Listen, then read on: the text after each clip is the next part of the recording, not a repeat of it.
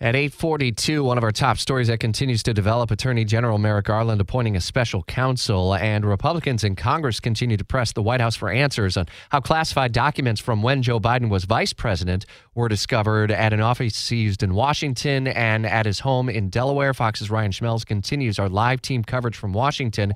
This week started without this knowledge, and by the time we get to the end of the week, it's certainly ending in quite a different way. Where does the storyline go today? What are we watching for next?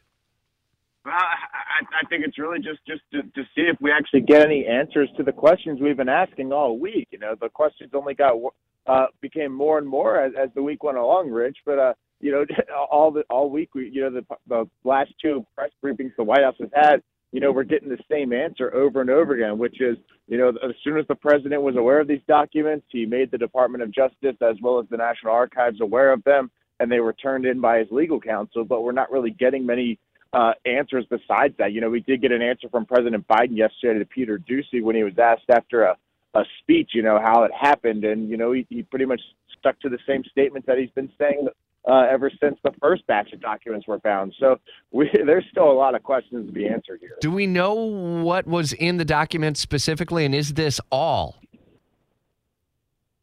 No, they're not saying what's in those documents, and they've kind of kept to the story that President Biden doesn't know what's in these documents. He says that he has not seen the documents. He does not know what's in them. It was his legal counsel that discovered them and immediately turned them in. So that's what they're kind of going with. So yeah, we really don't know what's in these documents and what they could have contained. Obviously, it's classified information, so we may never know. Is the new House majority Republicans, are they chomping at the bit to start calling in people for hearings, or are they just going to kind of let the special counsel do his work for now?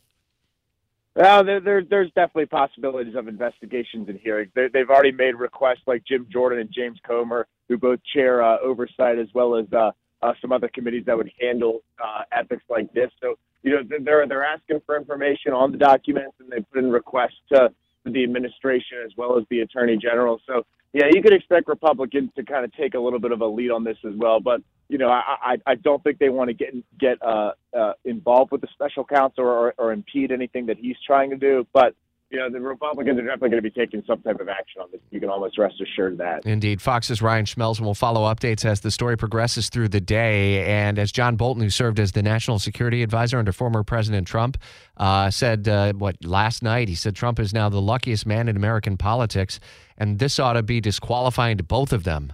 Stunning developments throughout the week, and we're continuing to follow every step of it at WOKV.com.